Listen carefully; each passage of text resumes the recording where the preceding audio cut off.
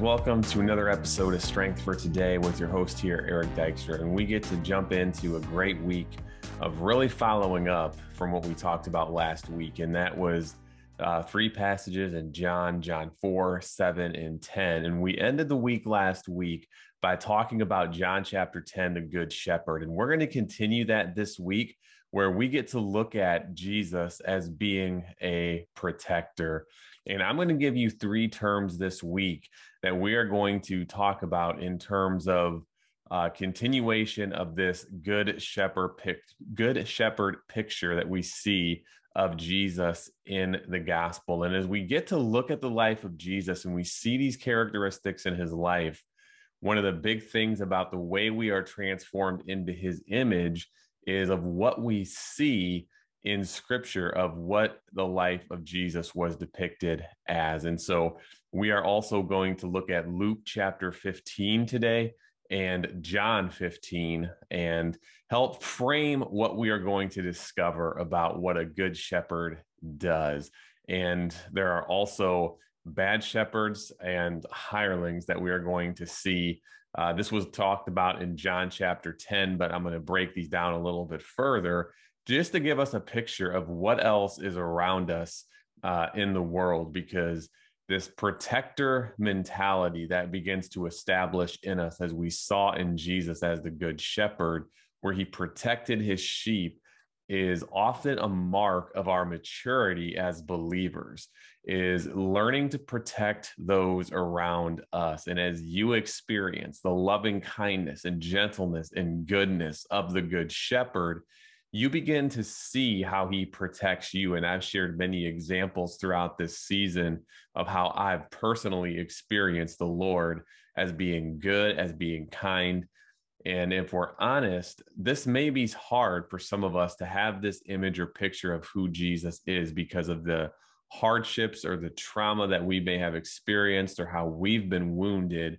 And I would just gently invite you into really looking at how to establish that connection. And as you read his word and get around people who are protectors, you're going to see that your heart is becoming soft and responsive to the Lord. Because a lot of times our perception or our experience of the Lord is really derived from how we've experienced love and protection from other people in our lives. And so if we've had a very hard and difficult life of constantly people running out on us or hurting us, this image takes a lot longer. And to feel securely attached to Jesus may come very hard. But it's being in the Word and being in a loving community of protectors where they protect our weakness and they have a heart to see us restored, and they give us a space and a place to recover in terms of mercy and grace. And a few weeks ago, when we were in Isaiah 54, in fact, we just looked at it last week where, a few weeks ago, sorry, of God's mercy and how that is a value of his kingdom. And so let's just jump in today. I want to begin in Luke 15. And this was a passage where Jesus was being criticized by the Pharisees and by the scribes. And once again, where Jesus found himself was a place where he confronted the religious norms of that day. And the Pharisees, the scribes, they began to see what Jesus was doing in the kingdom that he was ushering in. And there was a lot of complaining because it went against what they thought and what they knew. And so Jesus told them this parable of the lost sheep. And he begins in verse 4 by saying, "What man among you, if he has 100 sheep and loses one of them, does not leave the 99 in the wilderness and go after the one which is lost, searching until he finds it? And when he has found it, he lays it on his shoulders and rejoices. And when he gets home, he calls together his friends and his neighbors, saying to them, 'Rejoice with me, because I have found my lost sheep.'" And this to me has always been one of the most comforting passages in scripture to me, because for many of us, we might look at that and say, well, why would he leave the 99 and go look for the one? Because he's leaving the other 99 at risk or leaving them vulnerable, right? Well, that's not the case. That's not the emphasis, because it's saying to us that he is going after the one, that he has worked with and among the 99, and they are safe, they are secure. And because he has lost one, he is troubled, and he's got this nature inside of him to go after the one and to bring it back. And a couple things that really grabbed my attention as I was in this passage earlier this week was how it says he went out and to find the sheep that was lost until he found it. So that tells me he doesn't give up, that he's always pursuing. And I believe he's encouraging you in that way today, that he's pursuing you, that he's pursuing your heart and your restoration and your recovery, your healing. And he's not going to stop until he has found you. And so that is good news today. And then he says, when he's found it, he lays it on his shoulders, rejoicing. So I just like to picture the Lord rejoicing over me that day when he found me and I received him into my heart. It was like I was put onto his shoulders and he began rejoicing. And the thing that I love about Jesus is that he doesn't just want to celebrate you and I by himself. But yet, what does the shepherd do here is that he goes and he finds all of his friends, his neighbors, and he says, rejoice and celebrate with me. So he brings other people around us to experience that joy of being together again. And that's the heart of what a good shepherd is, and it's what he does. And he says to them, rejoice with me because I have found my lost sheep. This to me shows me that a good shepherd is one who really loves every single one of his children.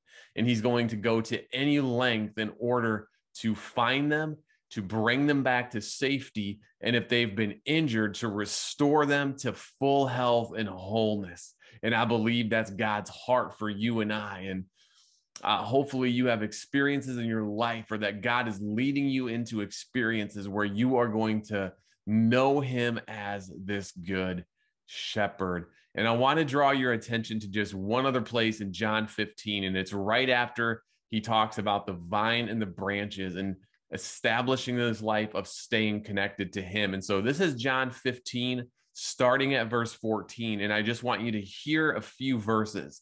So I would just invite you to get comfortable to listen to these and just to receive these words in your heart, because they are from the very lips, the thoughts of God and his heart towards you.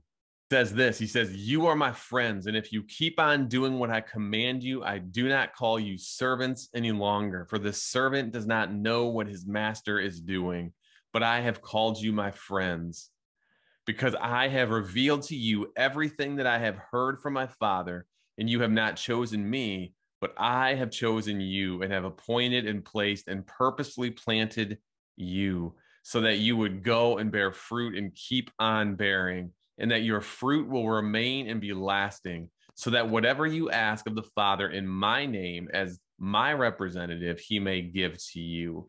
And I've always loved this passage as well, because it says that he doesn't call us servants anymore when we give our hearts to him, but he actually now calls us friends. And he says, what is made known to me by my Father, I will now make known to you. And he calls us a friend. There is a level of intimacy and expectation that we can have in order of being in relationship with God. And I love he doesn't put pressure on us by thinking that we have to choose him, we have to find him. But it is a reminder to us from all of history and currently that the Lord pursues us, that he is wanting to find us. And when he does, we just have to surrender and yield our heart to him. And he says, I have chosen you and appointed and placed and purposefully planted you.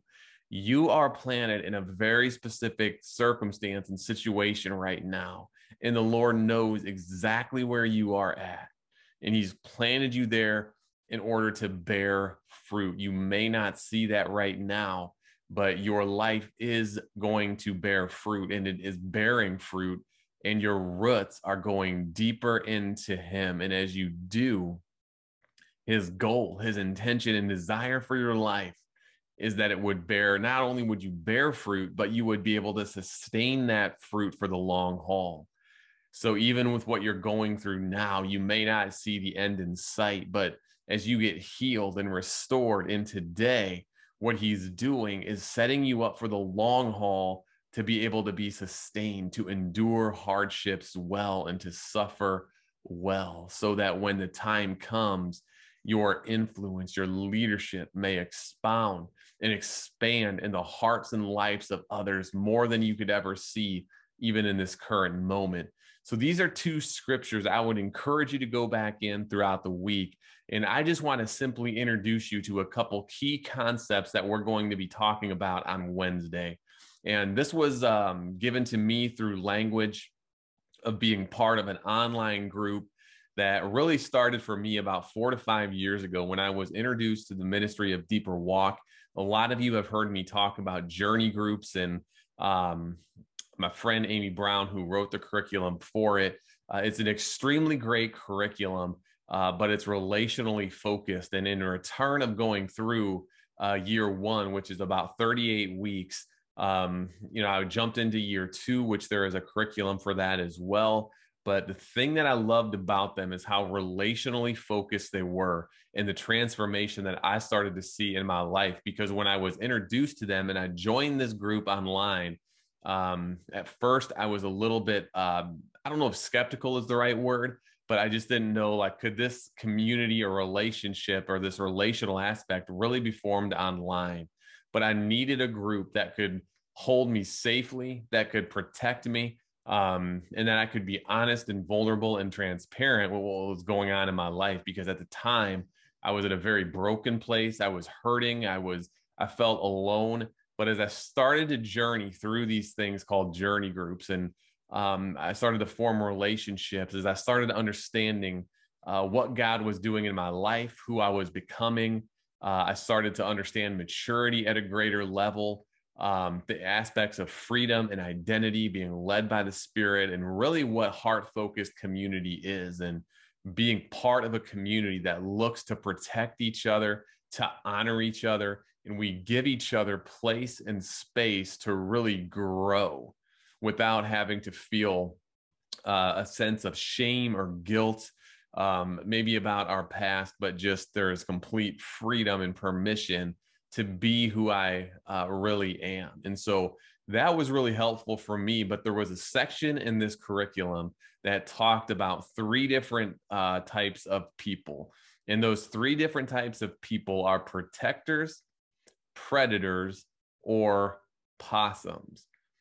And before I get into that, 3 other things from John chapter 10 that John 10 revealed to us in the Good Shepherd was there's a good shepherd, there's a bad shepherd, and there's a hireling. And this is going to tie in to what a protector, a predator, and a possum really are. And so let me just give you those 3 definitions really quick of what a good shepherd is. In Luke 15, which we just read, in John chapter 10, when it talks about the good shepherd going out and protecting his flock, the good shepherd is a shepherd that is willing to lay down his life and is looking out for those around him in order to protect them, to give them life, and to do whatever he can to empower and encourage them in a way where they flourish and they blossom. That's what a good shepherd does. And we saw that in John 10, where he leads them out and he leads them back in, and he stands at the door and he is the door.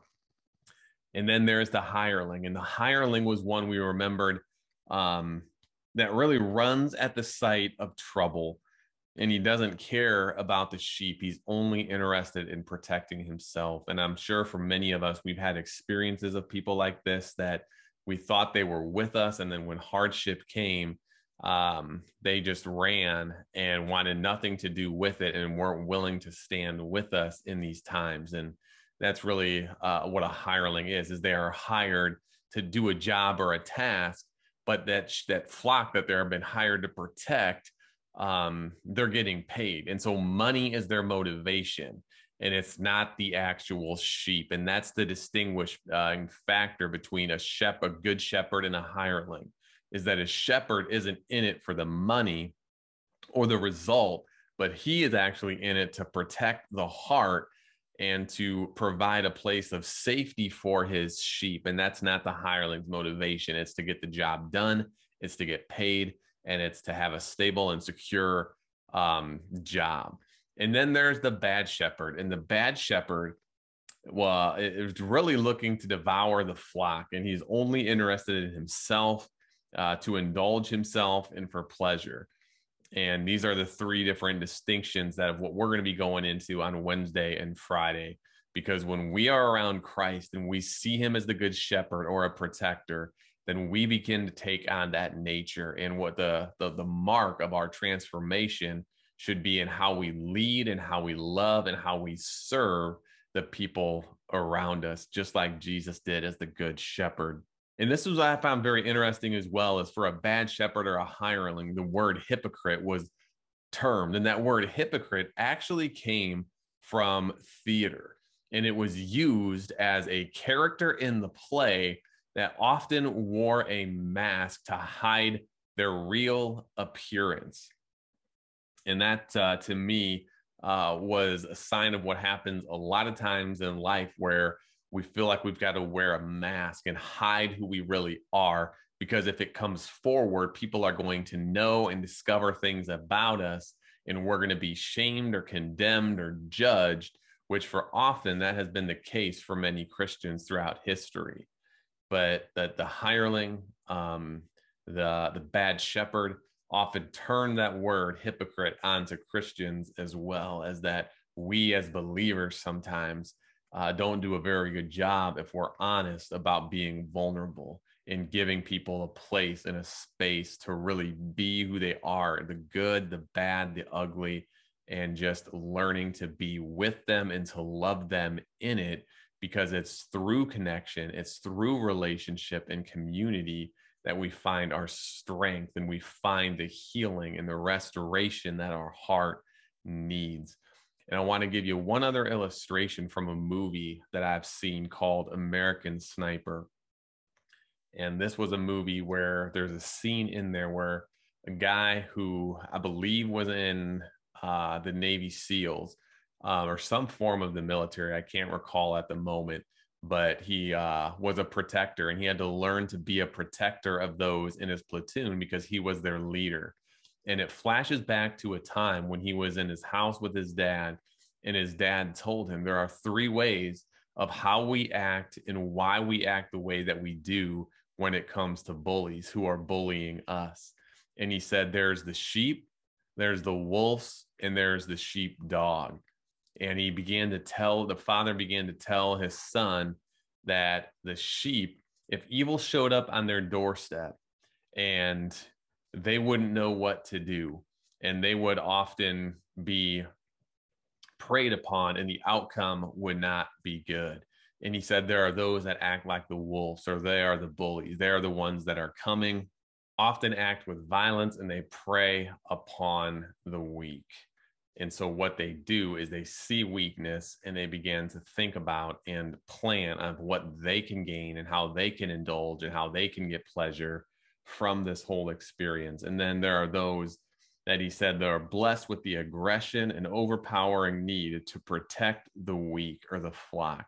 These are the sheepdogs he was talking about. And then that was a very powerful image for this leader in the Navy SEALs or whatever branch that he was in, about protecting his platoon and becoming a protector in life, and how he really began to understand his role as a sniper was protecting his country, was protecting his people from predators who were trying to rob their freedom, that were trying to take their lives. And I just thought that this was a very powerful illustrations of the three types of things that we're going to go into on Monday, about just what protectors are, what predators are, and what possums are. And so I hope you'll join me on Wednesday as I'm going to start breaking this down, and then we'll close out Friday.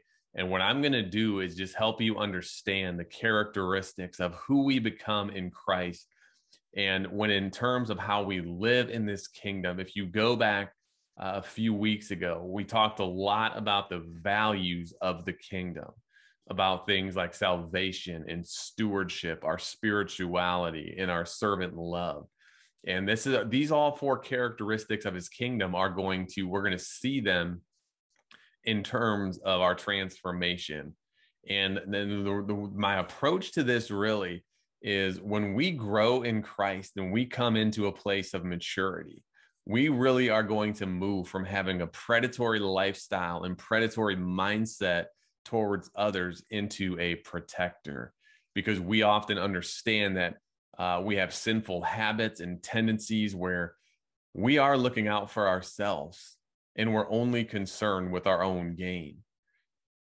But just like in Philippians 2, it says that Jesus was our example and that we should have the same mind that Jesus did, to lay down our lives and to serve those around us. And in Mark 10:45, where Jesus made the statement that I didn't come into the world to be served, but to serve. And so the mark of our transformation that I get really excited about is seeing these predatory or sinful habits in nature begin to diminish in the life of Christ rising up. And now we become protectors of the weak. And now we see weakness as a sign of potential and opportunity to help those who are in need become strength. And we can begin to give our strength of protection to them so that they can grow, that they can mature, that they can heal, and that they can recover from the things they need recovery from.